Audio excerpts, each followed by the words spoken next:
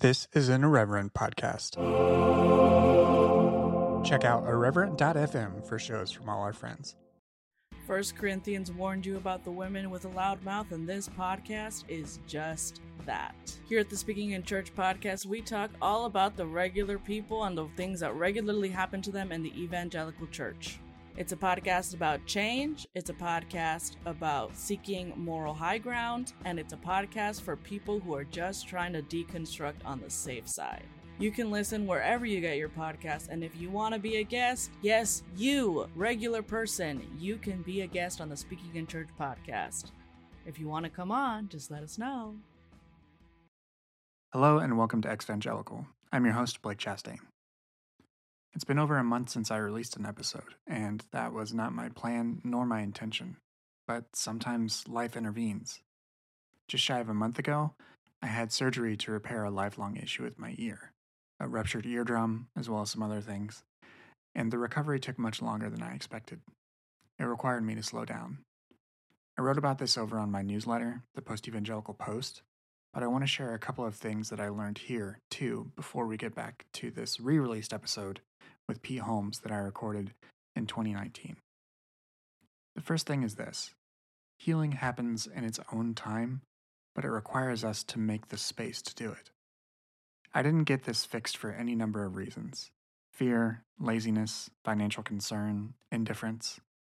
I didn't do it until other issues, in my case, worsening tinnitus, really forced me to. I saw the first ENT in this whole journey last summer, who then referred me to a more qualified specialist, and I still didn't get it fixed until this winter. And now that I've started down this path, I wonder why I didn't do it sooner. The second thing is, healing is its own form of discovery. In addition to the eardrum that I knew about, I had some other issues in my ear that made it prone to being chronically infected and other things I'll spare the audience. This contributed perhaps even more to all of the different challenges I had as a child and as an adult with this long outstanding issue. If I had known this in the past, I had absolutely forgotten it. But even now, a month or so on, I feel as if my hearing is already changing. And the tinnitus is still there, and maybe it'll stay as an unrelated issue, and perhaps it'll fade, I'm not sure. It's going to be another several months before I know for sure. But I'm hopeful that this surgery will have been successful. Nonetheless, I don't think there's a singular way to hear or to heal. I only know that healing takes time and reorients our sense of time and requires our attention. Even as the world around us rushes to return to normal, so to speak, the lessons of the past few years to, at the very least, expect the unexpected. Well, the unexpected can still find you and force you to reorient yourself and slow down yet again. As someone who's been making regular content for almost 6 years, largely on my own, I tend to feel guilty when my output drops, and I make interstitial content like this. I'm plagued by nagging thoughts common to any sort of indie web creator. What am I losing out on? Should I be building more momentum, gaining more followers, earning more revenue, etc., etc., etc.? What are you supposed to do when Big L life intervenes and demands your attention? That's where the economics of the internet, built on monetizing attention and extracting value from engagement, run counter to more basic human needs to feel solid and whole. In my mind, I'm thinking of the Buddhist notion of solidity as presented by teachers like Thich Nhat Hanh, which is very different than the primarily disembodied experience we have when we're online. By and large, healing isn't done in public, and by and large, when we think of being online, we think of public spaces. And it should be normal and acceptable for public creators and any individual who contributes to the networked publics of social media to sometimes take time away. I hope that by talking about it this way, I can contribute to that normalizing. For what it's worth, I think that my desire to extract an object lesson from all of this experience provides pretty strong anecdotal proof that this is the only world in the multiverse in which I'm not a pastor. Meanwhile, even though I've been slow to publish, I've still been collecting interviews. I have 6 that are waiting to be edited. I've been working on a book, writing newsletters, working full-time, parenting, and more. This work means a lot to me, and that's why I take my time to do it. If you find it meaningful, please consider supporting my work via Substack over at postevangelicalpost.com. This show, Exvangelical, is a production of the Post-Evangelical Post, a publication about belief, technology, and society, with a focus on white evangelical influence in American society. Much of this audio essay appeared as an entry there, which I'll link in the show notes. In addition to Exvangelical, I also have a text series called Shaped by Tools and a book series called The Good Books, and you can subscribe to my newsletter for free, and there are also paid tiers available at $4, $6, or $8 a month. Supporters receive ad-free podcast feeds to Exvangelical and Powers and Principalities, as well as subscriber-only content and Discord access. I donate 25% of net revenue to organizations that serve populations harmed by white evangelicalism, including Tory Douglas's White Homework and the Religious Exemption Accountability Project. While exvangelical and deconstruction content is certainly being widely discussed right now, bear in mind that this work is largely self-funded and is pushing back against evangelical entities like the Gospel Coalition that count their annual revenue in the millions. Your support will allow me to continue my work. You can learn more about that over at postevangelicalpost.com. You can see that in the show notes. All right, let's get into this interview that I did with Pete Holmes back in 2019. I will be back with new episodes very soon. As I mentioned, I've got a half dozen that just need some editing love, and then we'll be ready for you to listen to. All right, let's get into it. Hello, and welcome to Exvangelical. I'm your host, Blake Chastain. It's been a while. I'm glad to be back. I've got a really wonderful episode for you today because my guest this week is Pete Holmes. Now, if you're listening to this show, odds are you know who Pete is already. He's an actor, comedian, and author who's talked about his evangelical upbringing and spiritual path throughout all of his work. That includes his stand-up, his podcast, You Made It Weird, his HBO show Crashing, and most recently, his memoir, Comedy Sex God.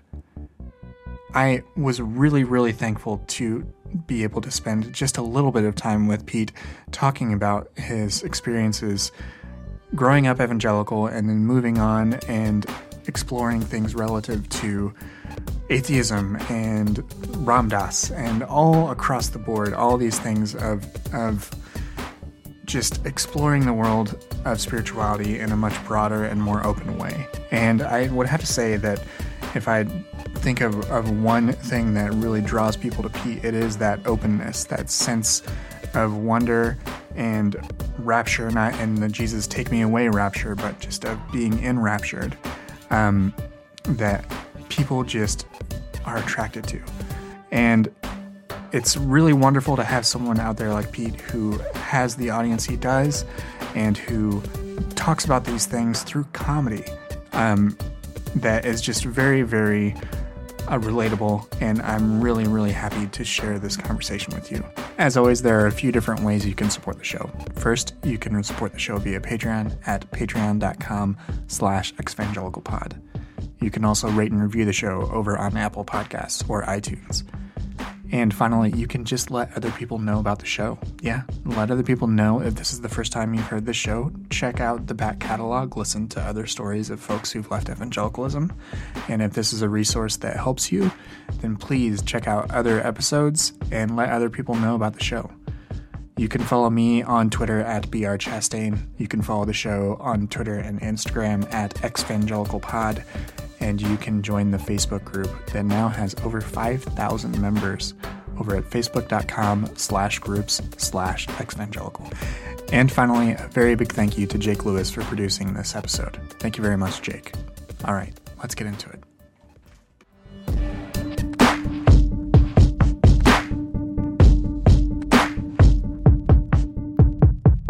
Hi everybody, welcome back to Exvangelical. My guest this week is the author, actor, and comedian Pete Holmes. You know him from his stand-up, The Pete Holmes Show, and the HBO show Crashing. He's also the author of the wonderful new book, Comedy Sex God. Pete, welcome to the show. Hey, thanks, man. Thanks very much for coming on, and I really appreciate it. I'm really thrilled to get to talk to you. A few years ago when I was starting this show, actually, I was listening to yours, and you were talking to Kenya Barris, and you actually said, like, throughout that conversation, you're like, I wouldn't necessarily call myself an ex-Christian as much as an ex-evangelical. And so, wow. So when I heard that, and I like just started the show like within a few weeks, and heard that, it was just really encouraging. It's funny. I think you have a great title, and I think I might be misremembering, but I think at some point I had all these different ideas for titles for my book, and one of them was recovering evangelical or something. But it all seemed, I love the name for your show. But for my book, it sounded too negative. Yeah. I love the title for a podcast, right? Especially because you get it, you can hear it, you get the tone of it. It's sort of punny. It's sort of punny, like a dad joke, you know. No, I like it. That's why I like it. Yeah. It's ex-evangelical. It's perfect. It's a really good title. But at one point, I think I coveted it. So, I appreciate that. Yeah, no, it's the only true compliment. In the creative world, the only true compliment is, I wish I had done that. That's right. Yeah. So one of my favorite ways that, speaking of when you talk about your sort of life and being a fan of your show, sometimes when you talk about your background and one of your guests asks you how'd you grow up, and you just say regular, like regular Christian. That's sort of your answer, and that sort of just fits perfectly. And I think anyone that comes from an evangelical background sort of gets that right away, that it's just assumed that that's regular, right? So. Right. I mean, if we were in Utah, it would have a different meaning. People would say, how were you raised? I would say regular, and everyone would know that I meant a Latter-day Saint, right? But I feel like so many people, I'm sort of making a joke that so much of the country is, it seems to me, so much of the country is evangelical or non-denominational, which is really what I was. It was just evangelical leaning. It just was. I don't know why we don't. That church doesn't call itself evangelical, but for some reason it sounds more open-armed to say non-denominational. You're an evangelical church. I don't understand why they resist that. If you have like a 9-branch mission system, you're an evangelical church. Like, it's fine. Like, why resist it? It's okay. Right. Yeah. But that's sort of one of their tactics, right? Is for it to be a little just nondescript, and they sort of. Well, non-denominational sounds great. It sounds really groovy. It's like you can be a Baptist or a Catholic or whatever, but no, you can't. Like, you can't. It's not a high.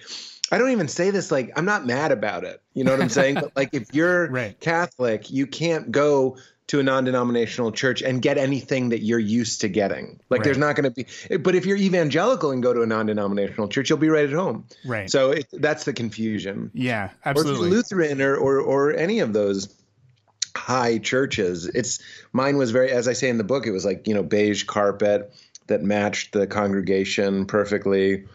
We had the chlorine-filled baptismal right behind. It looked very modern. It was like a convention center. And I want to be very careful here. When I talk about or even make fun of my church, it's not with any vitriol. That I kind of want to say that right up top is like, I love shitting on the church. I love making fun of the church. I do. But I don't do it from an angry place or a bitter place. Like, I look back on that time pretty fondly. Mm-hmm. There was some stuff that I could have done without. But for the most part, any anger that I have, that's was so important to me in my book was it's not a deconstructing book. I love deconstructing. It's an interesting thing. For about 4 years, I feel is about as long as you should really tolerate your ego's desire to like tear down really actively in a bitter, angry way, tearing down church and watching all the documentaries and reading all the books and just getting really upset and all that. I think too many Christians get stuck in the deconstruction and they never enter into like a beautiful reconstruction. I don't mean necessarily a reconstruction of a Jesus narrative in your life. I just mean a reconstruction of how are you going to interpret reality. Right. However you're going to do that, get on with it. Stop talking about like what was flawed that was given to you. move on. We're all going to die. The clock's ticking. Let's start talking about how we're going to look at reality now, today. Right. I think the way that the lens through which we look at the world makes a huge difference on how we behave, the quality of our life, everything. Yeah. So like, tear it up and burn it down, but like get on with it. Yeah. Yeah, absolutely. So, I agree with that. I think that eventually, like, a lot of times, if you sort of reside in that bitterness or that anger, like, it's proper and right to process it. But it can envelop you, and that is not always the healthiest place to stay. Yeah, it's just another way that it's fucking you. So if you feel fucked by your tradition, it's still fucking you if all you're doing is kicking up dust, talking about how it did you wrong. Right. Like it's still gunking up your gears. Right. Clean it out. Clean it out. Open the windows. Let in the light. Let in the air. Like, it's like with our parents. At a certain point, you have to go like, yeah, they're just people. Those were just people, and they did their best. And your church was also just people doing its best. You know what I'm saying? Mm-hmm. And in the same way that people can get stuck overanalyzing and really remaining and replaying hurt from like mild or major psychological trauma from your parents, you can do the same thing with your church. And at a certain point, you just have to be mature and be like, that's what happened. That's what I'm working with. Right. And how's it gonna help me move forward? Because I think there is a really interesting is the wrong word. There's a really incredible, ineffable mystery that we're all swimming in. Mm-hmm. And just because the first thing that you were handed to kind of interpret and participate with that mystery wasn't complete, I mean, how could any system be complete? Don't get too stuck in complaining about that. Yeah. And to your point, like, you can absolutely, what you said earlier, it doesn't have to be the same sort of narrative. If you experience trauma in that narrative, don't engage in it anymore. That's right. Couldn't agree more. Yeah. Just disengage from that, but hopefully you can find another way in which to pursue meaning. Yeah. That was not me. I'm sort of surprised that I still, I consider myself Christ-leaning. That's the term that I sort of made up because people always want to know what I am. And the reason I'm Christ-leaning is because I really love discovering and uncovering truth in the words of Jesus and the story of Jesus in a way that it was never explained to me in those terms. It was always kind of turned into membership. It was all about, the words of Jesus were strangely pro-capitalist, and they were like very like somehow Republican. He's white Republican capitalist Jesus. And when you go back, and I use these words deliberately, even though it's not maybe literal, but it's like, so much more exciting. It's almost like it's like sexier than that. It's dangerous. They killed the guy in the story. You don't kill a guy that's just like, make a buck and a fair profit and everybody goes to heaven if you say a magic prayer. That's not that crazy. Just like Buddha came to like shake up Hinduism. Remember, Buddha was a Hindu. Jesus was a Jew, and he came to kind of like shake things up. It was like really incredible. And that's why, when people give a lot of the people that I love a hard time, Richard Rohr, Rob Bell, for shaking up Christianity, I'm like, where would they be but at their Father's work? That's what we're here to do. The establishment and the buildings and the power systems are always going to be the enemy of living spirit. And that's what we're here to do, is kick up some dust so it doesn't take itself too seriously or think that it's it. That's idolatry. It thinks it's it. We think the Bible is it. We think the church is it. What hubris, what pride that you think you have it in your magical four walls and no one else has it. Mm-hmm. God is so much more fluid and expansive and incredible than that. And that's why Jesus comes and, kicks shit over in the temple and metaphorically and literally things are being torn down. Right. And that's what Buddha did. And that's what Muhammad did. Everybody was like going like, wake up. It's not an ego trip. It's not a sports team. It's not a parade. And it's not something that's just going to help you fit in and stop thinking about the big questions of life. It's a dance, it's a play, it's a flow. It's something so much more interesting than any of those things that we love. Yeah. Well, if you don't mind, I'd love to sort of go back in your story a little bit, just sort of your biography, and talk about some of the ways in which you arrived to where you are now. Yeah. So you mentioned you went to this non-denominational church, and you said you don't really have any sort of malice or ill will towards your memories of that time. I have some. I just don't feel it anymore. You know what I mean? Like, yeah. I still have it. But that's a big thing for me. But we can get into it. What I'm saying is, if you want to talk about what I didn't like about it, those files are still accessible. We can still talk about it. Yeah. It just doesn't give me a knot in my stomach. You know what I'm saying? Yeah, it doesn't make your blood boil, and it doesn't yeah. I mean, they were doing what they thought was right. That's what I think is so interesting, and that's fine, and that was part of my story. But what is your question about that part of my story? Like, what would you like? Yeah, well, I always like to sort of understand where people's how they develop their own first framework of God and of the world and that sort of thing, as far as both within their church that they're in, but also just how they felt within that church. Yeah. Because some people feel sort of isolated, but some feel accepted. So where on that sort of spectrum was your experience as a kid, and then, like, you know, getting older into like youth group and that sort of thing? I think it was a little of both, to be honest. It was like, I remember being young and just taking to the idea of God very quickly, and just not hook, line, and sinker, like it was a trap. I just mean, like, I'm in. You go, like, there's a force that made this. There's a man that made this, basically. Yeah. Like, got it. I need to know what's going on here.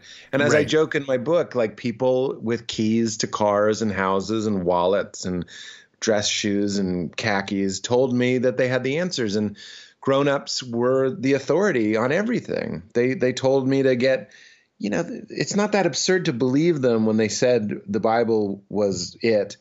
If these are the same people that are sticking us with needles and, you know, pulling out our cavities, like, it's like not weird at all to be like, I trust you. Right. So I took into it really hard. I have a memory of going to Sunday school, I think, for the first time. And beforehand, we went to like a Christian bookstore, a CBD, Christian Book Distributor. Is that right? Yeah, that has a different meaning now, doesn't it? I just took some CBD. Not Christian Book Distributor, but we went and I bought like a little framed picture of Jesus, and I bought like a new Bible. Like, I loved it. I bought like a pen to like take notes. I was too young to even read the Bible, but I just wanted the stuff. I wanted to be in the group. I really wanted to be a good kid. And they were telling me that there was like a club for good kids. And that's kind of part of what I liked about church, was that it did encourage kindness and generosity and patience and love, you know, to a certain extent. They all have their limits to their love. But for the most part, the sweet people, especially on an individual level, were very loving and patient, kind. Yeah. And I really liked that. But so I did feel, I remember kids making fun of me because I had a framed picture of Jesus, but that's fair. And then the next week I didn't bring it, but like, I liked it. My family was a little bit tumultuous, and church was just like a place where everybody had to be on their best behavior. Like, my parents had to play the church versions of themselves. Not that they were monsters or anything, but like, everybody was just like, you dress up. Like, that tells you everything. You put on your church clothes, your church face, your church smile. Everybody goes around churching each other. And it's really nice. If your house is like a little bit on the rocks, it's nice to go to a place where there were other, specifically male figures that were like really nice. My youth pastor was like really, really great to me. His name was Mike. And he was like sweet. And I got kicked out of youth group, actually. And then because I was like I joked around too much. Me and my friend Tom would joke around too much. This is later. This is in high school. And then Mike called me, and I remember where I was. It was a really important moment. And he was like, you know, I feel bad. Because the guy that me and my friend Tom acted up too much was like a volunteer. He was just some guy. Yeah. And we just, like a substitute teacher, we just mucked around so much that he just was like, I can't. They're disrupting everything. And that poor guy's name I'm remembering now was Elliot. I feel so bad for Elliot. And then we were like, well, I guess we're the bad kids. We're just the bad kids. And I don't know if that was going to set me on like a bad trajectory or anything, but Mike, the head pastor, called me and was like, I want to invite you to join my youth group, his core group. It wasn't youth group. It was the Wednesday night Bible study. Oh yeah. So I was about to like kind of break away from the church, and he called and was like, join my group. And you know what? It worked. We didn't fuck around with Mike. He was an authority figure, and it worked. Like, he kind of reined us in. And that's where I learned a lot of the Bible that I know today. And he was a really, really sweet guy. You know, I don't necessarily think the core of Christianity is about being sweet, but who cares? He was like really, really sweet. You know? Right. It can go a long way when you're a teenager to have like when a lot of adults just think you're by default just going to be either a pain in the ass or just a jerk to them or not listen to them. And we were bad. I mean, looking back, I was probably acting out because of intense anxiety on different fronts, school and a little bit at home as well. And then I think Mike saw that. I think he was like, I get it. And he was kind of one of the first, you know, not all the way, but he was close to like a father figure. I was like, this is a man. Do you remember like the first man you met that loved God? For some reason, like women, you were like, yeah, mom loves God. Like, because there's something feminine about it. It's nurturing. It's loving. It's emotional. Mm-hmm. But like when I met a man that was like, I can build a shed and I love the Lord, I'm like, for some reason that really meant something to me. Right. To see them surrender, to see this. Of course, I don't believe this, but like the strong one surrender to a God, it had more meaning to me. Right.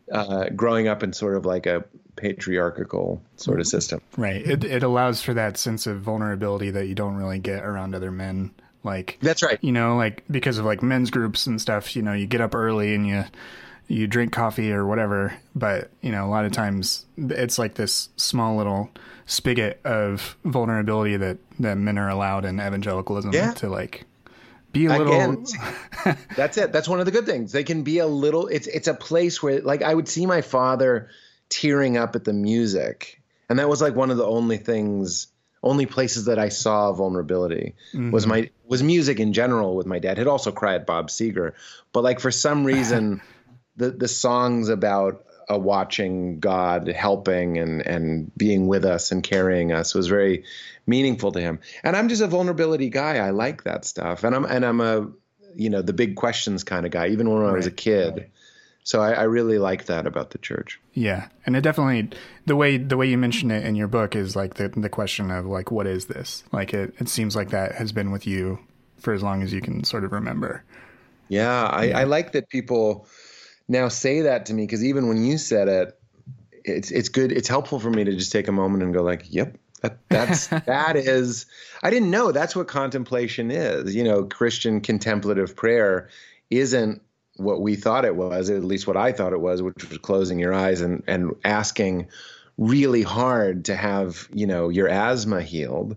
I'm not putting that down. Go ahead and pray for your asthma to be healed. But that's not what contemplation is, or contemplative prayer. Contemplative prayer at its core is saying, why should anything exist? Why does anything exist? And it never fails, just now talking about it, it never fails to put me into the pocket.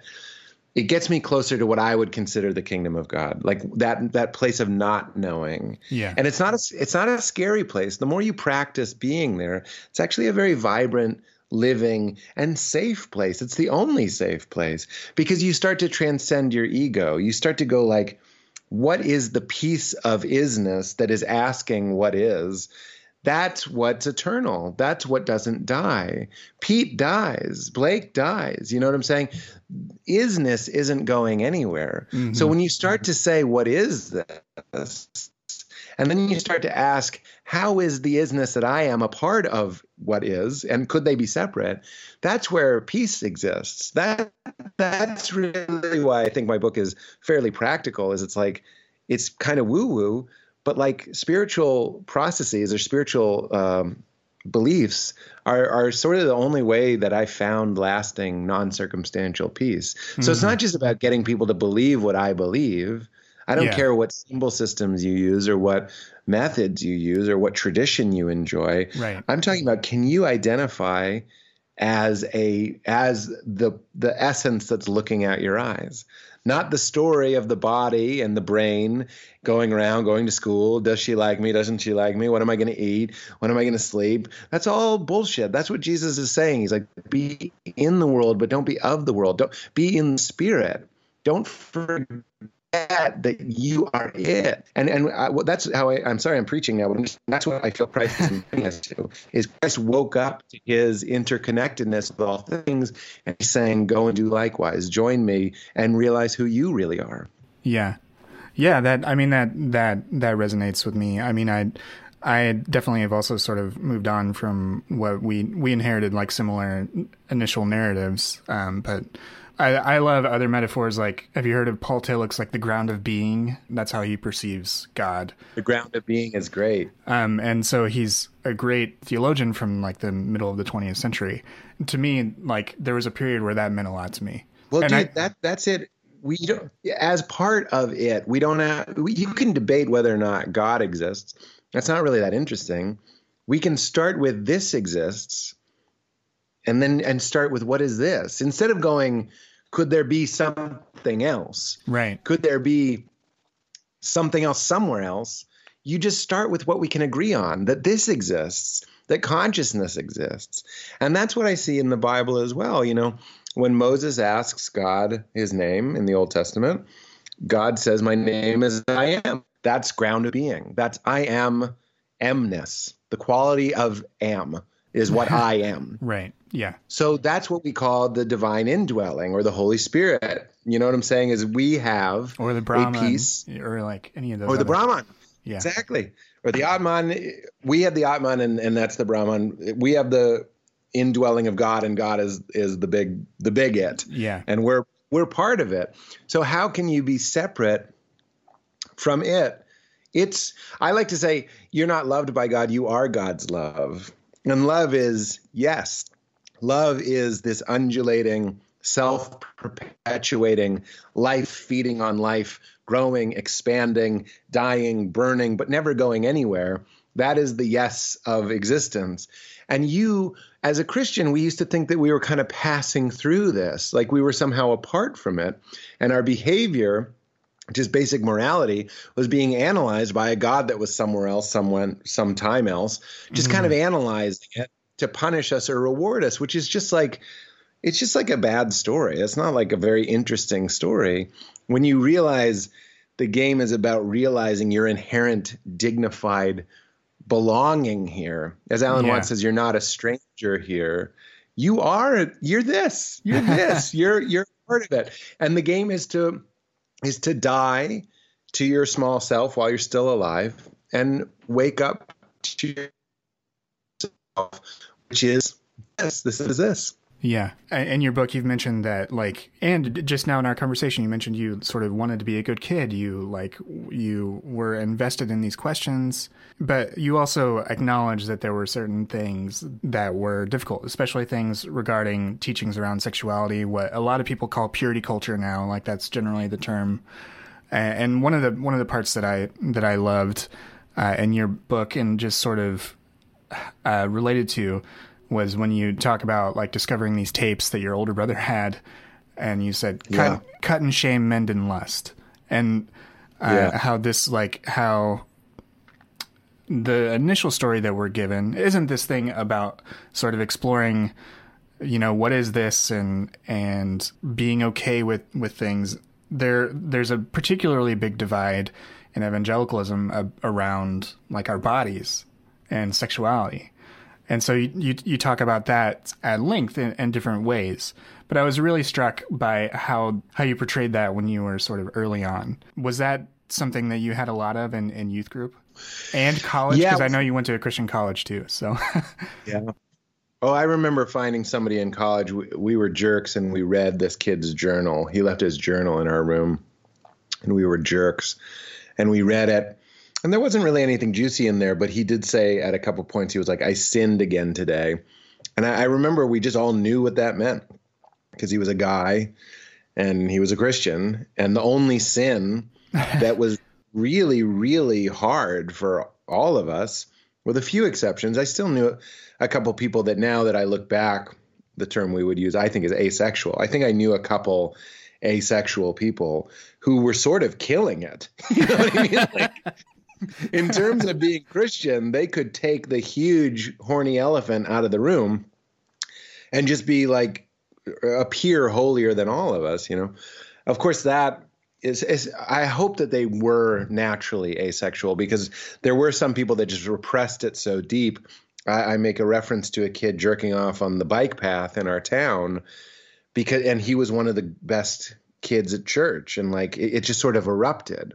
So purity culture is repression culture, leads to a lot of sexual deviance. It also leads to a lot of like cults and stuff where people are going to be like doing some fucked up shit, like bad cults. I don't mean like groups of people having a Bible study. I mean like fucked up, you have to sleep in this cage because you're evil. Right. So what I think is going on there, you know, I'm really grateful for Richard Rohr. And if anybody listening doesn't know Richard Rohr, I mean, you don't have to listen to me. He says it better and with more, even like this beautiful, like biblical authority that I think you'll enjoy if you were raised in this tradition. But he talks about the misinterpretation when Paul says sins of the flesh being this thing. Richard, obviously we all took that to mean sins of the flesh, like the sins you do with your flesh, meaning masturbation, meaning sex, meaning lust. And Richard is like, no, he's talking about what I was talking about earlier, false self, real self. There's the body, there's the ego, there's the story of you and the story of Pete, which is not the real story. And then there's the story of the spirit, which is eternal, which is the real game and the only game in town. So he's saying the things that sort of like keep you in your body, the sins of your small self is the way that I put that. Yeah. But, you know, the church, and Richard is he's a Franciscan friar, for those that don't know. He preaches on Sunday. He's the first to tell you, he's like, look, the church created a codependent relationship with its congregation. And the best way to do that was to convince them that they needed the priests to exonerate them. And if there's no sin constantly dragging them down, there's no need for exoneration. You're not going to fill up the seats. You're not going to have a thriving church. So the best way to do it is to hinge it. And I'm not saying they did this deliberately necessarily, like the Illuminati or something, but maybe they did it subconsciously. I don't know. But you tie it into your physiology, your body. This is why I joke, we had the book Everybody Poops, because for some reason we feel shame about our bodies. It's just a weird thing about being human. Like, we're too smart to be an animal. So we're at odds with our animal side. So then the church got wise to that. They start really leaning into the stuff that's anti-sex to keep people from coming back and to keep us thinking that that's why we need the church to get us into God, is because our bodies are evil. But they're not. It's bullshit. It's a bad story, and it's a misuse of a pretty beautiful story. Yeah. Have you heard of the author Linda K. Klein? She wrote a book called Pure. It's about the purity culture movement, especially as it related to its impact on women.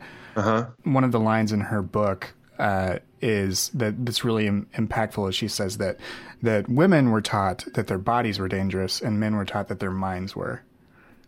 Oh, wow. And that is sort of like talking about this like dual self, or like this divide between body and spirit and that sort of thing. I think that is the way in which like that division sort of happens within evangelicalism, and in the way purity culture sort of exists is women are taught your body is a temptation. Men are taught, okay, we're going to let your body off the hook, but your mind, you got to get under control. Yeah. And yeah. That's where the entry vector is for that sort of toxic belief. And if you take like God-leaning kids, like, we're already kind of aware of the power of our minds and like how we think. Yeah. It's sort of like goes hand in hand to be like, I have what I call the lifeguard God in my brain who's mad at me if I think a swear or picture pushing an old person because they're slow on the sidewalk or anything evil, right? That's one thing. And you can kind of get that under control, maybe through willpower. I don't know. But when it comes to like a fresh batch of hormones every morning, yeah, your evil is baked into you. And it's really unfortunate. Like if somebody had explained to me what I'm saying to you, that you're not a stranger here, that your sexuality isn't something keeping you from God, that there's a way to interact with it that may be more beautiful than other ways. I don't know how to even go there, but there's a way to flow with it more naturally, let's say, for you, for your truth. Yeah. I would have really benefited from that. But what happened was a lot of times in the church, they didn't want to talk about masturbation, which is weird because we were all 14, 15, 16-year-old kids. And we're all kind of coming, like I say in the book, every week I would confess for prayer requests. I would ask for help with lust.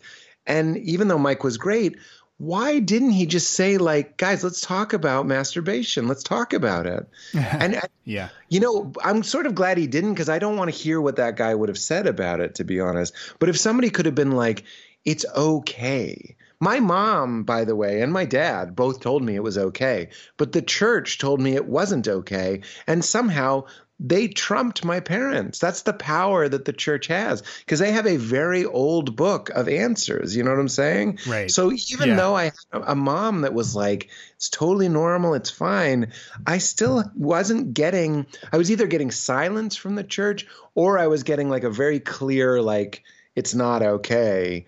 And you're going to hell for that, so stop it. Yeah. 1 Corinthians warned you about the women with a loud mouth, and this podcast is just that. Here at the Speaking in Church podcast, we talk all about the regular people and the things that regularly happen to them in the evangelical church. It's a podcast about change, it's a podcast about seeking moral high ground, and it's a podcast for people who are just trying to deconstruct on the safe side. You can listen wherever you get your podcast, and if you want to be a guest, yes, you, regular person, you can be a guest on the Speaking in Church podcast. If you want to come on, just let us know. Speaking of, as far as like dealing with messages of things like not being okay and all of that within youth group context, I'm sort of forcing this segue a little bit, but roll with me. So one of the things that I personally found as sort of an outlet while I was like this repressed, anxious teenager going to youth group was actually like when I moved in high school. And so like during my sophomore year, I didn't really have many friends because I moved at the tail end of freshman year. Mm-hmm. And then I discovered a youth group and got really plugged in. Mm-hmm. But there was a lot of like tense social teenage drama plus all this religious stuff. But one of my outlets was Comedy Central. I would come home and binge Comedy Central and just watch it for 2 or 3 hours after school. What sort of role did comedy play as far as it being something that was like a little bit sort of transgressive, something that allowed you to think of things, or did that part of comedy play a role for you at all? Yeah, I think it did more subconsciously than consciously. I was definitely drawn to it. My mom and my dad are both very funny people, and a lot of comedy, even if you do it in sort of a playful or a benign way, you are crossing a line. So I mentioned Rob Bell and I are very close friends. And one of the things that he noticed when we started hanging out 5 or 6 years ago was that comedians start where most people stop, Yeah. So my pastor is saying everything about lust, except he won't say jerking off. He won't do it. Right. And I sympathize. He's too awkward to mention it in a room full of young boys. Maybe he thought it was inappropriate. I don't know. He might have had a good reason. But comedians started jerking off. You know what I mean? Read my book. That's the whole thing. It's just like, I want to talk about I only want to talk about the thing that you're not supposed to talk about because it's an appropriate medium. I'm a comedian. This is a book. You can read it quietly. Nobody's going to hear me. It's fine. And I do think I was drawn to that, not only on Comedy Central, but in my parents and in my funnier friends, was that like the thing that you're not supposed to talk about. Like if somebody dies, like the comedian is the one that like my friend Brody Stevens killed himself, and they had this beautiful service for him. And like 3 or 4 of his friends went on, and they weren't comedians, and they were sort of droning on, kind of dry. And then Jeff Ross, the roast guy, goes up and he goes like, with friends like these, no wonder he killed himself, and everyone dies, and it's like it's such a crazy thing. But I was like, that's appealing to me. This is a role we can play where you're sort of free. That's what's really appealing to me about comedians, is that they're very free to sort of move in any direction and say the thing that you're not supposed to say, right? So if you take an upbringing like ours, I don't think it's a coincidence that we sort of started watching things that were like over the line. Even though I probably did think some of it was inappropriate, I was also probably like going to the like, you go to the circus, some of it's supposed to be like shocking and gross you out or frighten you. That's probably how I was watching comedy. I was probably shocked. I was probably frightened, but I was also very intrigued. Right. And like and then when I found, what's that? Oh, sorry. Just like a little teenage kid, like clutching pearls because it's so. Exactly. That's right. My monocle falls out. Yeah. But once I found, they played Bill Cosby, controversy noted. They played his Noah's Ark routine in church, and that meant a lot to me. My mother used to put the comics out, the funny pages out from the newspaper. That meant a lot to me. They encouraged us. They took us to see Cosby. They took us to see, like, comedy still in my family, even apart from me, is like a value. It's like, it's good. It's like I said in the book, it's like lighten up is like something they say all the time. They'll make a terrible joke, and if you don't laugh, they're like, lighten up. Like it's on you. So even though they were religious, my parents' humanity sort of spills out from them. They are not like uptight. They are not. I got it from the church. I didn't get it from parents. The church went out between influences to make me a little bit more conservative. So anyway, then when I found Seinfeld and I read his book Sign Language, and even that my mom would like get it for me was cool. And I remember he had a joke about Adam and Eve in there, and I showed it to my mom with such pride. Like, look, here's like a clean joke. It's about the Bible. And I read it to her. She laughed. And so I'm sort of getting this message that it's okay to be funny. And if it's okay to be funny, like everything's kind of okay. It's really beautiful. Like if you can laugh about it, it's sort of okay. And then you can kind of laugh about your fears and your doubts. And I started watching Pryor too. That was way too advanced for me. Like he's talking about smoking crack and prostitutes and stuff. I wasn't ready for that, but I was ready for, baby steps along the way. Yeah. So you have this sort of mix of catharsis, but then you sort of have this, the way you talk about it in the book, and I think this is something that a lot of people within evangelicalism or who grew up this way, sometimes it teaches you to be a little timid, I guess. And one of the things that it teaches you that some people are a little afraid of is like regular college. What if you drift away from the Lord if you go to a state college? And so I chose a Christian college because I thought I wanted to be a pastor. That didn't work out. Me too. But like whenever I first heard you tell your joke about this is the only universe in which you aren't a youth pastor, like that one really resonated with me because like there's a very good chance that's true. Yeah, I'm sure.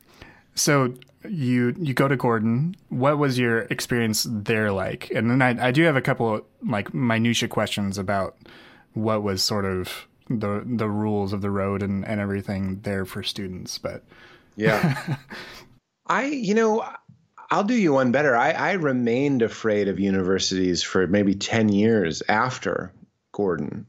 I mean, because I'm a comedian, so I would perform at like the University of Michigan or something. I remember doing a show with the Sklar brothers at the University of Michigan specifically that was on St. Patrick's Day, and the whole campus was just like on fire. And I was so scared of it. Like I was like years. I mean, I was already divorced. Like I was basically in my atheist phase, but I was going around like still going like, I'm so glad I went to Gordon. I don't like it here. It's like Lord of the Flies. It's just a bunch of horny, beautiful, muscular, drunk kids fucking each other and punching. Like that's what it seems to me to this day. I've always been 40. Even when I was 14, I was 40. So like this is one of those things where the Christian model really suited me. It was a safer, and it was great for me. I think Gordon is a pretty backwards, fucked place in so many ways. Like they're anti-gay, they're anti so many things that I'm just not behind. But what I loved about it was like summer camp. It was so easy for me. It was my high school was, I'm going to try and be serious here, probably 3 times more difficult than my college. My college was a fart at the beach academic. It was nothing. I was like a star student. You know, I don't mean I wasn't known as a star student. I just mean I had good grades and I barely tried. I was an English major and I'd never even read a book because I could just bullshit my way through things. And this isn't because I'm special. It's because it was pretty basic. It was easy. There were a couple exceptions. There were some Professor Borgman had some classes that kicked my ass. In fact, he was the first person, I didn't know it until years later looking back, that was teaching me how to read the Bible metaphorically. He had a great class like that kids used to have breakdowns in, that have like literal nervous breakdowns because they were being told that the Bible was – they weren't even being told that. He was like, as an experiment, we're going to read the Bible as a literature, not as a literal thing. And people couldn't handle it. They would have – meltdowns. And I loved it. I just thought it was the cool, and he remains a real cornerstone of my brain. I think that guy was amazing. So anyway, it was super easy, which meant that I could do stand-up. I could do improv. I met Mark Stevick, who's this professor that really changed my life. He encouraged me to do stand-up. He encouraged me to do theater. And because it was so safe, it wasn't the University of Michigan. People weren't like, 69ing on the quad full of Baileys. You know what I'm saying? Everyone was bored. Everyone was pretty sweet. So if you put on like an improv show at a Christian college and it's pretty clean, it's a clean, friendly improv show. It was heaven on earth. It was such a desperate environment for entertainment. Yeah. And I was desperate to entertain people. So I was like, this is the best. It's like slumber camp. There's nothing to do. We're not getting drunk. We're not smoking weed. We're not having sex. You want to come watch me do stand up? Sure. What else am I going to fucking do? So like, I thrived in that. Malcolm Gladwell has this great book. I think it's called David and Goliath.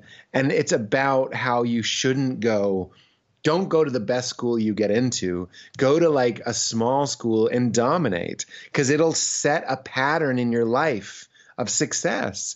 Like if I had gotten into, I didn't even get into Wheaton, for fuck's sake. But if I had gotten into a more difficult school and just sort of squeaked by, I don't know if my psyche would have been formed in the same way. My confidence was grotesquely magnified by the fact that I was like, college is easy. Meanwhile, I'd go home for Thanksgiving and my friends would have gray hair because they're all going like William and Mary and Oberlin and stuff. And they're like fucking real ass schools. And I'm like, we're doing cut and paste stuff. Like I did a turkey hand. That was my major. I did a turkey. It was so easy. It was so easy. And that's what I liked about it. So did Gordon at the time have any sort of like draconian rules about the media you could consume? Like I went to Indiana Wesleyan and we couldn't watch rated R movies. Oh, wow. You had curfew as a freshman. If you didn't get a 3.0 or higher, you got curfew as a sophomore. 3 chapels a week. all sorts of wild shit. Yeah. We had 3 chapels a week. Yeah. Yeah, with like 6 skips per semester. Anyways, like lots of really locked down things. And my wife actually was a stage director. I hope I have that term right. She was one of the directors of like it was called Friday Night Live, and it was like a once a month thing, but they had to submit all of their scripts for approval to student development, basically as censorship. So was that sort of was that part of Gordon? Not that bad. Like, could you dance? The students sort of governed ourselves, right? Like if I put in Terminator 2 or something, it would have been another student that would have been like, I don't know if that's keeping your mind on what's good and right and holy. You know what I mean? Right. Like, so I noted, like, I would raid. We had open dorm, like you could only be in a girl's room for like a 3-hour window, 4 days out of the work week. And I would complain about that, and other students would be like, it's for our own good. It's like, it's to keep us out of temptation. So it wasn't really like, there wasn't a big brother. It was ourselves. Like it was self-governed. Right. Like looking back, if we had been open to it, the RAs were just other students. Like we could have been doing whatever we wanted, but we were such good kids that like we would police ourselves. Like, what are you talking about? Like, yeah. There's no limits. Like you got to leave the room at 8. Why? Who's going to tell? Brian? But the problem was Brian would tell. But if we could have like convinced Brian, like there's a good National Lampoon movie about like a very socially smart kid that goes to a Christian school, because you're basically 5 conversations away from having a utopia. You know what I mean? Where it's like, just don't report me. Just don't report me. It's okay. And if you can get some Bible verses in there and explain why they shouldn't report you and why it's okay.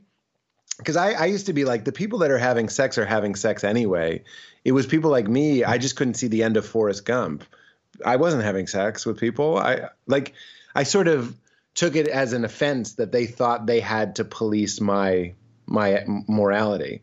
I was like, right. I don't have sex because I believe that I'm supposed to save myself. It's not because you make it difficult for me to have sex. And I knew people were having sex, and you know what they were doing? They closed the door. You know what I mean? Right. Like, so you're just fucking the good kids while the bad kids are fucking. Like you're in the way. But anyway, there was that. But we didn't have to like the improv team. And when I did stand up a couple times, there was no censorship. That's a little extreme. So as far as Christian colleges go, there's no curfew. You could dance. Like we were allowed to dance. So like it was pretty lax. But I mean, that's saying something. Now I'm still shocked that the school is still, anti-gay. Like when we were there were so many gay kids. Like for some reason, the Christian community is so negative to gay people and yet so alluring to so many, apparently. Or maybe their parents. Maybe it's their parents are sending them there. Yeah. But I knew so many gay people. I was like, these are gay people. And I wasn't as conservative as the other people. And I'd be like, shit, these are gay people. And you know what? They are gay people. They are now gay people. They were then too. But like, and Gordon is still repressive in that way and other ways. Yeah. Yeah. A lot of that has to do with like the alums that fund them and everything, force them to stay. What I realized was like, nobody cares. Like they can have those laws on the books, but at a certain point, we realized that like if you had cool friends that weren't going to narc on each other, right, you could basically have whatever experience you wanted. On paper, Gordon is this way. The experience of Gordon itself is very different. It's sort of like anything. The city of Manhattan has a million different places, and so is Gordon. Like I had cool friends, interesting friends. I had cool professors, interesting professors. So my experience was very different from somebody that went in and stayed in like a different dorm, had different friends, took different classes, different major. They might have had a more tightly wound experience. Mine, when I look back on it, I remember it fondly, like being fun and easy. And to your point, I was scared of drinking and drugs. I'm glad I don't think this is necessarily religious, but I'm glad that I didn't drink. I'm glad that I didn't do drugs. I'm glad that I had the gift of boredom, because that's when I started studying improv, and that's when I started writing stand-up. Mm-hmm. If I smoke pot from time to time now, not very often, but maybe once a month or something. And if I had smoked pot when I was in college, I don't know. This sounds so conservative. I have no judgment. I'm just saying for me, because I'm kind of an addict behavior. If I had smoked it in college, I don't know if I'd be where I'm at. Just because I'd just be like, this is fine. I'll just work for my dad and smoke weed. Like, I really think that might have squashed me a little bit. Yeah, and that's fair, and that's just you knowing yourself. That's me. That's me. Right. I don't think you should be told not to do it, but I chose Gordon, and I'm really glad I did, just because it was a bubble and it kept me bored, and it basically burned off a couple of my early 20s years where a lot of dumbass mistakes are getting made. Right. Yeah. At college, you meet your wife and you move to Chicago, and then this is a big turning point in your life and in your book, where you go to Chicago and you go to New York and you spend time, and then eventually that marriage ends. Yeah. The way you say it, you describe the affair that led to the divorce as tearing a hole in your heart, and that more than a hole, it was an escape hatch, and that you climbed through. Yeah. And that is this major trauma that you experienced in your life that led to a lot of changes. So yeah. That period of your life, how did that call into question the sort of things that had been so present in your life before? Yeah, it's a little embarrassing to admit, but like I thought of God as like a protection service. I thought I was paying into him like the mafia, because I didn't smoke, I didn't drink, I didn't swear, I didn't have sex. I did my quiet times or whatever it might have been. And then my wife, but actually I forgot the biggest one is I got married. You know what I mean? It's like, right. I'm 22 years old. You told me if I was going to have sex, and I did. Technically, that's a longer story. Let's not do that. We did the most Christian thing in the world, where we had sex and then we stopped, and then we waited to get married, and then had sex again. We resumed having sex, but we did slip up, I guess. But it was very deliberate. Anyway, that's another story. But I really thought that God was protecting me. You know, like that was the deal. It was an if-then situation. If I behave, then God will keep me in the good life. And obviously that's not true. And even though I still think a lot of us believe that, like kind of quietly, that it's a superstition model. It's almost like a voodoo model. It's also very much like the Santa Claus model. It's also a very Greek God model. A lot of our understanding of Yahweh and Jesus is Greek. It's like a don't anger the gods, right? You know, yeah. There's a man. When we say there's a man on a cloud with a beard, we mean Zeus. Like, we got that from Zeus. You know, it's right. not in the Bible. I know God moves around as a cloud, but there's no man on a cloud. That's fucking Zeus, dude. So it stands to reason some of the other Greek stuff would come along with that, meaning like be good otherwise. And, you know, you see that in the Old Testament too. It's like, don't have gods before me, and I'm going to wipe out the priests of Baal and all that stuff. So I wanted to be the good priest, not the priest of Baal. And then the thing that I made for him, my marriage, he doesn't even protect. You know what I mean? It's like I bought him a car and he left it unlocked on the streets in the bad neighborhood. Like, what are you doing? I worked hard to get you that car. You just left it running in a bad neighborhood. So it made me, I didn't know at the time, but it made me re-examine and start to look for a model of the universe that included suffering. And I don't think my church, I can't speak for other people's, because there are beautiful sects of Christianity, I'm sure. Mine was not a good one when it came to suffering. In fact, when my wife left me, one of our associate pastors just said, I'm sorry, we're not very good with suffering. He was a beautiful man, and that was a nice thing to say, because they weren't. And I don't blame them for that. But like, that's when you start getting into it. You know, it stands to reason that like Buddhism, Hinduism, Taoism, and then also mystical Christianity that have like a deep appreciation for suffering as being the curriculum to divine union. Of course, you see it in the life of Christ itself, that he's rejected by his friends, that he's tortured, that he's killed. And we saw that as something like a good friend, like we were all stuck in a tunnel and one of us has to swim out and push a button and rescue us, but he's going to die in the process. That's how we saw Jesus. He was the guy who like took it on the chin, and he's going to swim. He's going to save, but he's going to die in the process, but he's going to save us. And he's going to do that so we don't have to do that. Now, of course, I see it as he's doing it to model to us that that's what we all have to do. That suffering, internal spiritual suffering and external circumstantial suffering, is the curriculum, is the sandpaper that makes you wise, that makes you wake up. But I didn't have anything for that. I just had God was asleep at the wheel, and he didn't hold up his end of the bargain. So once I saw, it's very Western, it's very achiever oriented. But once I saw that God wasn't paying out, I was like, well, then forget it. I was like, I wasn't like mad about it. I was, but I wasn't like mean about it. But I was just sort of like, well, this doesn't work. I'm out. Yeah. I thought we had a deal. We don't have a deal. I am going to swear. I am going to smoke. I am going to drink. I am going to have sex, do all those things you're not supposed to do, because why not? You know, right. I'm glad that I did all those things starting when I was 28, because my brain was so much more formed, you know, but I did. Once my wife left, I didn't go crazy.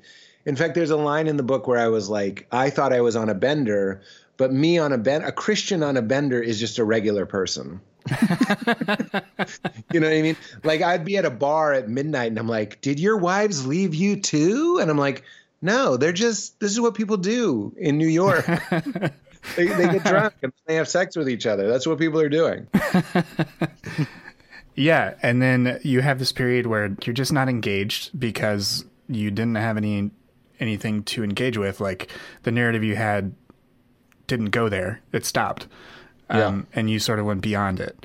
Then you talk about like taking mushrooms, and then that sort of reignites this question for you. Like the things we talked about earlier that had always sort of been there, this like, what is this? And sort of the wonder aspect of spirituality, the reverence of it. The rapture. Yeah. When that happened, what propelled you to, instead of necessarily finding things or trying to go back to something like Christianity or at least evangelical style Christianity, what led you towards the path of Ram Dass and Richard Rohr and all these folks that you've talked about and written about? And just because to me, it's so far removed and such another entire world of spirituality that it's hard to, I don't know, it's hard to bridge that gap, but I think it's a necessary one for a lot of people, and it's really helpful. You mean to Ram Dass? Yeah, or because I know you've read a lot of different spiritual teachers. Yeah.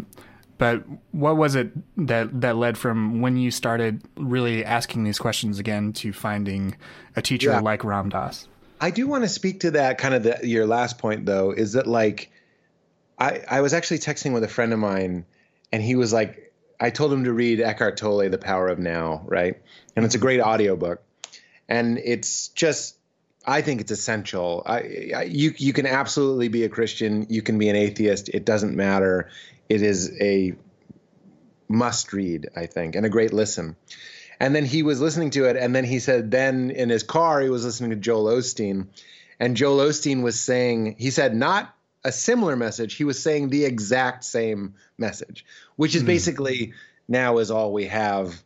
God and truth and light and love and peace and joy are only ever in the moment. And the real devil is thinking about the future or replaying the past. And that's taking us out of the kingdom, right? Mm-hmm. So to people that are listening that are like, it might always, for you, Blake, it might always be a little too woo-woo to go Hindu. I understand. like I get it. Like, right. Monkey gods and elephant gods and all that stuff. It's not for everybody, and nor should it be. It doesn't have to be. But I'm so happy to say that there are these intermediaries in between these extremes, and some of them are Eckhart Tolle, if you want something that's not specifically Christian. So if people are listening and they're true ex-evangelicals and they don't want too much Jesus in there, but just enough to keep them going, then read The Power of Now. And then if you really like the Christian tradition and you want the exact same stuff that Ram Dass is talking about, pretty much 99%, just read Richard Rohr. Just listen to, go on iTunes and listen to False Self, True Self. It's a series of lectures by Richard Rohr. Change your life. Listen to Sermon on the Mount by Richard Rohr. It's also on iTunes. It'll change your life. It's unbelievable. It's all in there. Right. This guy's been slinging hard, crazy truth since like 1985. And it seems so like new and like we're the emergent church and like, dude, get out of here. Like Richard was saying, like when Rob, and I would say this if Rob was in the room and he would agree, Rob writes Love Wins and everyone goes crazy because it's this new idea. Richard was saying the same stuff. A lot of people were saying the same stuff in the early 80s, in the 70s. You know what I mean? Like this has been with us. And there's a lot of different doors into the same room. Mine happened to be Ram Dass, and then I kind of found the other guys. And you mentioned it had a lot to do with psychedelics. And when I said rapture, I didn't mean the rapture as Christians use that term. I'm sure you know that. I mean experiencing rapture, being in rapture, having a religious experience. And I don't think psychedelics are for everybody, and I don't even really care if people take them or not. I used to be a little bit more proselytizing about them, but they're either going to happen or they're not. And if they do happen, in my experience and in a lot of people's experience, it's a guaranteed religious experience, basically. Whether or not it's religious in its form, in what it communicates to you. Sometimes people say to me, they're like, I don't understand. I took mushrooms or I took LSD and all that happened was I was slapped by clowns or something. Like a bunch of clowns came in. They were just slapping me and I couldn't stop laughing. And I was like, it's not what you see. LSD mushrooms, they show you that you are seeing with a mechanism of sight, of being. And it plays with that mechanism. And by playing with it, it shows you that there is a mechanism. Does that make sense? Yeah. You don't have to see Jesus. You see that you are seeing anything. You see what sees. So we have something Alan Watts talks about. We have like a spotlight of awareness, right? And we point it around. That's why I joke in my stand-up specials. I'm like, check if you have to pee. That's a way that you can see your awareness moving to your bladder. Meditation, mindfulness, contemplation, and mushrooms are all a good way to get the light to point at itself. When does what's looking look at itself? That's mysticism in a nutshell. And my first mushroom experience wasn't overtly religious. It was only later that I looked back that I realized that it made me have an ineffable, meaning you can't talk about it, experience. And then that softened a rather calcified part of my brain that had written off the Bible. And it said, well, maybe the people that wrote the Bible were trying to communicate something that is also ineffable. Because if a psychedelic experience is ineffable, it's very likely that a God experience is also ineffable. Hold on, my wife's coming in. Oh, sure. Hi, Mama. Hey, I didn't know if you were. Hi, who you baby. are. It's okay. Oh, hi, Lee. You want to see? Hi. Oh. Oh, hi. Hi, nice to Sorry, meet you. Shira. Oh, you're fine. You're totally fine.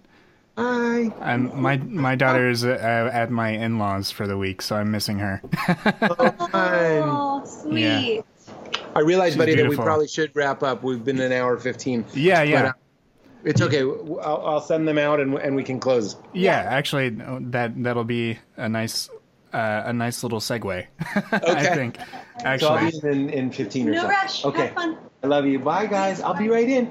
Bye. I love you. Yeah, it's okay. We can 10, 15 is okay. yeah, absolutely. So, as someone who's sort of experienced this wide gamut of life and of being very open-minded, and like something that comes across in all of your work is that you are genuinely pursuing these sort of questions. And it comes across in Crashing, and it's very cathartic for folks like me who grew up in this sort of environment and and felt that same sort of way to like see that mirrored back in your work. Yeah. And that means a lot. I really appreciate that, man. Thank you. Yeah. Yeah. And like, it really is just a very, very cathartic to have a comedian like you, an actor like you out there being very forthright about your experience in this world, and also how you've gone about it and reckoned with it and been honest about it the entire way. Not necessarily, I mean, not always being positive, because like not everything's positive. Shit happens. Yeah. But at least that, I think people respond very much to your openness. I was just with my sister-in-law, and she mentioned that she actually wanted me to like thank you for like when she sees your work, it makes her feel like she's not alone because she's from a similar environment, you know? Yeah. Yeah. Well, thank her for me. That's very kind. I will. Well, the last question I really have is like, you do have this element of always wanting to find ways to ask these questions and a playfulness about asking them. You accept these metaphors here and some other ones from over there. What, as a new father, like, how do you think about that now that you're a parent, and the sort of things that you want to pass on? Because I think that's just a natural thing that sort of comes up as we age, and if we decide to have children. It's something that we just have to make at least some sort of decision about. So for you, how do you sort of approach that question for yourself? Yeah, I mean, I think it's interesting. So like you mentioned that your sister and you pick up on an openness, but a genuine seeking in Crashing, which is funny because Crashing isn't necessarily overtly about those things. That's why I like that compliment so much. So similarly, I don't have any overt plans for my daughter, because what she'll pick up on is hopefully what you guys are picking up on, which is the most alluring thing that a person can be, which is spaciousness and freedom. And that often leads to playfulness, right?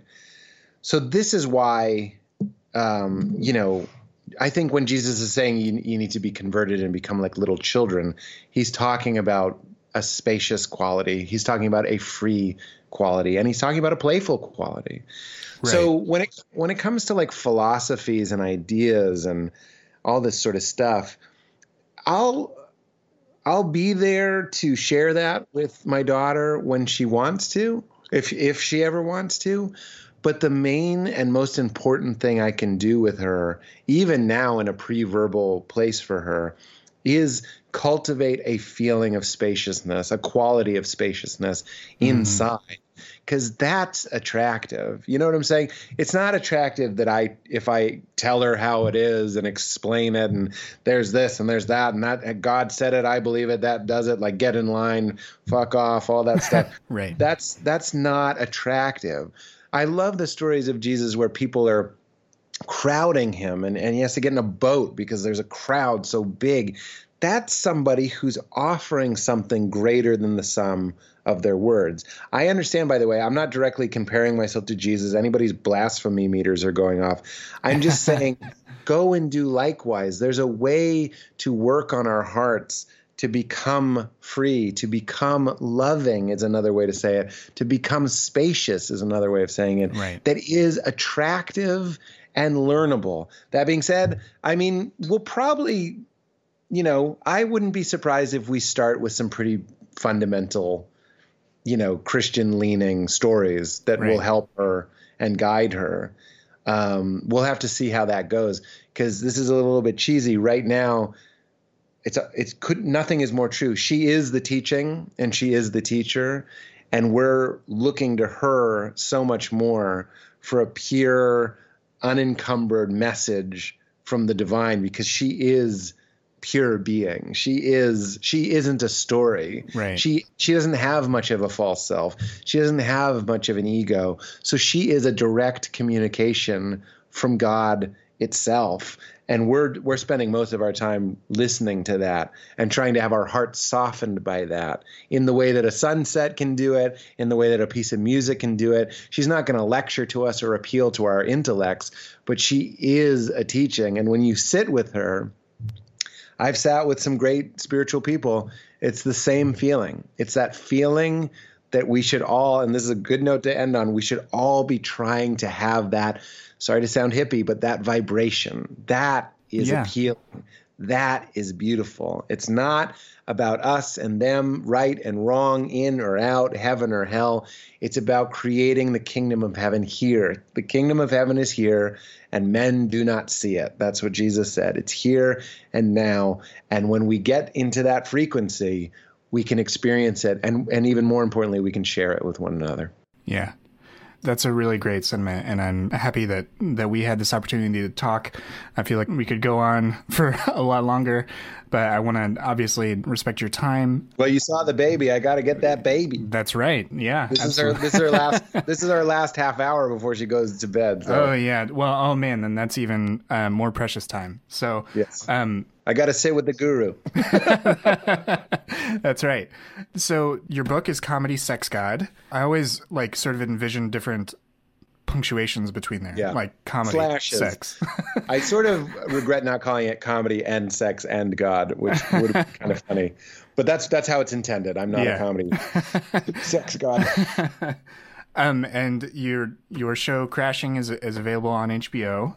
Is there anything else going on that you want to plug?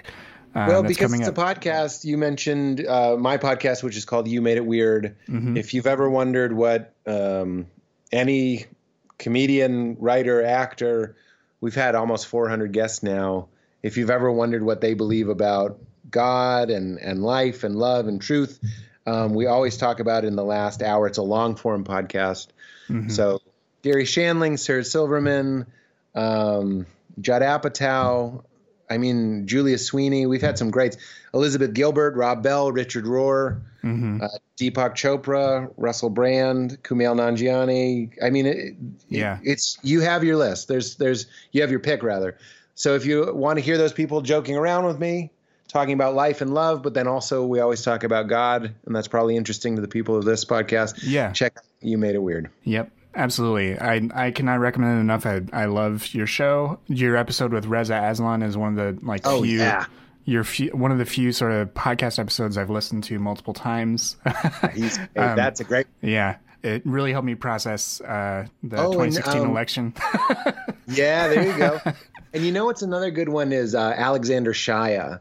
People might skip that one because he's not a name, but he breaks down how to read Semitic poetry metaphorically. He's a Christian, but he explains it. He's a gay Christian from Alabama.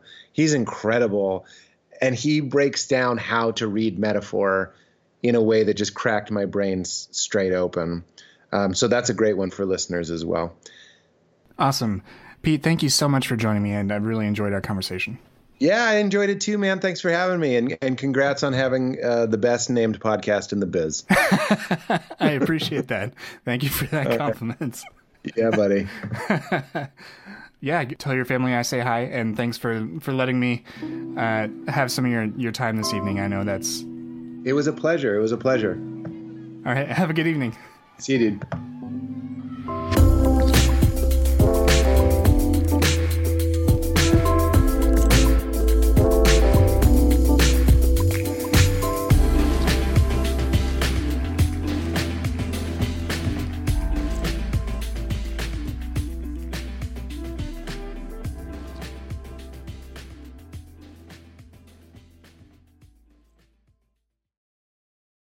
First Corinthians warned you about the women with a loud mouth, and this podcast is just that. Here at the Speaking in Church podcast, we talk all about the regular people and the things that regularly happen to them in the evangelical church. It's a podcast about change, it's a podcast about seeking moral high ground, and it's a podcast for people who are just trying to deconstruct on the safe side. You can listen wherever you get your podcast, and if you want to be a guest, yes, you, regular person, you can be a guest on the Speaking in Church podcast. If you want to come on, just let us know.